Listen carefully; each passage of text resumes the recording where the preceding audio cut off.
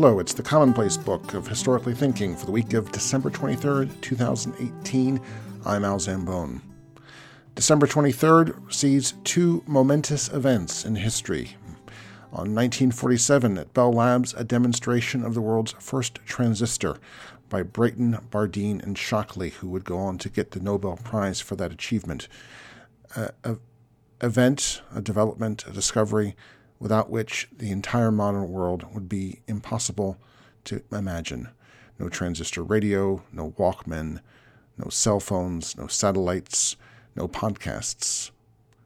And yet, December 23rd, 1783, witnessed an even more momentous event, a general surrendering power to a republic.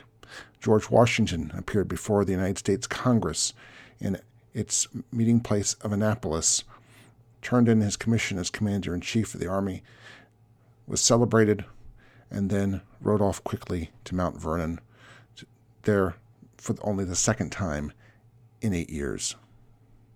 December 24th seems to be marked by sinister meetings. December 24th, 1865, a group of Confederate veterans convened to form the secret society which they called the Ku Klux Klan and overthrow the Reconstruction regime in the South and end the new rights being given to the formerly enslaved African Americans.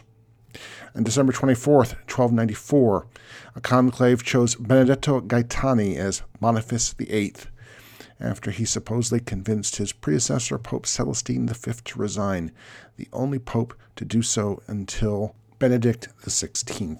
It was possibly Celestine who Dante placed in the antechamber of hell. I saw and recognized the shade of him who, due to cowardice, made the great refusal. Not surprisingly, this week is marked by numerous events associated with the celebration of Christmas. December 23rd, in 1823, Clement Moore published A Visit from St. Nicholas in the Troy, New York Sentinel, and, with all due apologies to William Shakespeare, Ben Jonson, Jack Kerouac, and all the rest of the great bards of history, has there been any poem that has so changed culture?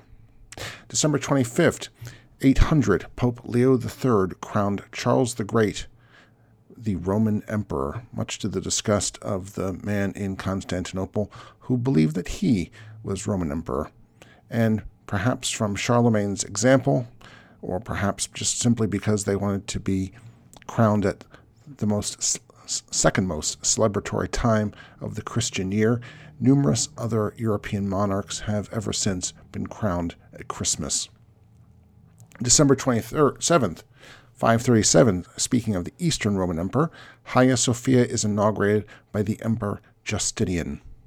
He supposedly said, "Solomon, I have surpassed thee." It is, to this day, one of the most incredible architectural structures in the world. Finally, amongst important dates for historians and histories, this week is the anniversary of the death of Dom Jean Mabillon, born November 23rd, 1632, died December 27th, 1707. He was a French Benedictine and a pioneer of historiography.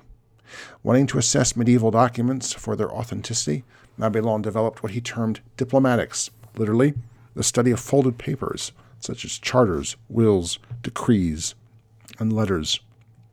Mabillon was a master of reading handwriting, and he realized that handwriting and the ways of making letters had changed over time, and that one could locate in time, by decade, how handwriting had changed, or where different types of handwritings were performed. And that allowed one to start to date a letter, and also to place a letter. This was his science of diplomatics. As one commentator has written, he believed that trustworthy history study requires intuition and experience, in addition to tested empirical methods, and that a strong alliance of the three results in moral certainty. Mabillon wrote, "Beyond a doubt, a moral certitude cannot be acquired without long and constant observation of all the coincidences and circumstances which can lead to attaining the truth. In exactly this way, the authenticity of spuriousness of ancient documents can be demonstrated." In other words, the commentator goes on to write, historical demonstrations are of a different order than logical or mathematical ones, but without loss of soundness or persuasiveness. Mabillon studied ink. He just studied the seals. He just studied the changes in grammar and vocabulary, how people did their signature. All this became part of his new science of documents. He wrote, "If you should ask why I regard some documents as genuine and reject others, I reply that I consider the former to be genuine because the type of script, the style, and everything else convinces me that they are genuine, and the fact that there is nothing in them contrary to historical fact.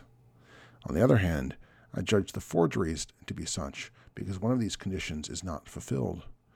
If you should further ask why I consider one type of script and one style as genuine against another, I shall reply that I have learned this from experience and from comparing many such documents of different dates and from different places. All who are experienced in this matter agree that this art cannot be learned except through constant comparison of manuscripts, which give a certain indication of their dates, with others that do not." Mabillon also realized something that is important to historical thinking, that even the appearance of authenticity can be deceiving. It often happens that the authors of documents are completely wrong when they mention past events. On the other hand, forgers tend to be more accurate. Not only can errors creep into documents, even originals, when any event in the distant past is mentioned, but also copyists who are careless can deceive or be deceived in the case of fairly recent events. Jean Mabillon, November 23, 1632, December 27, 1707. And that's the last commonplace book of this year. I'm Al Zambone.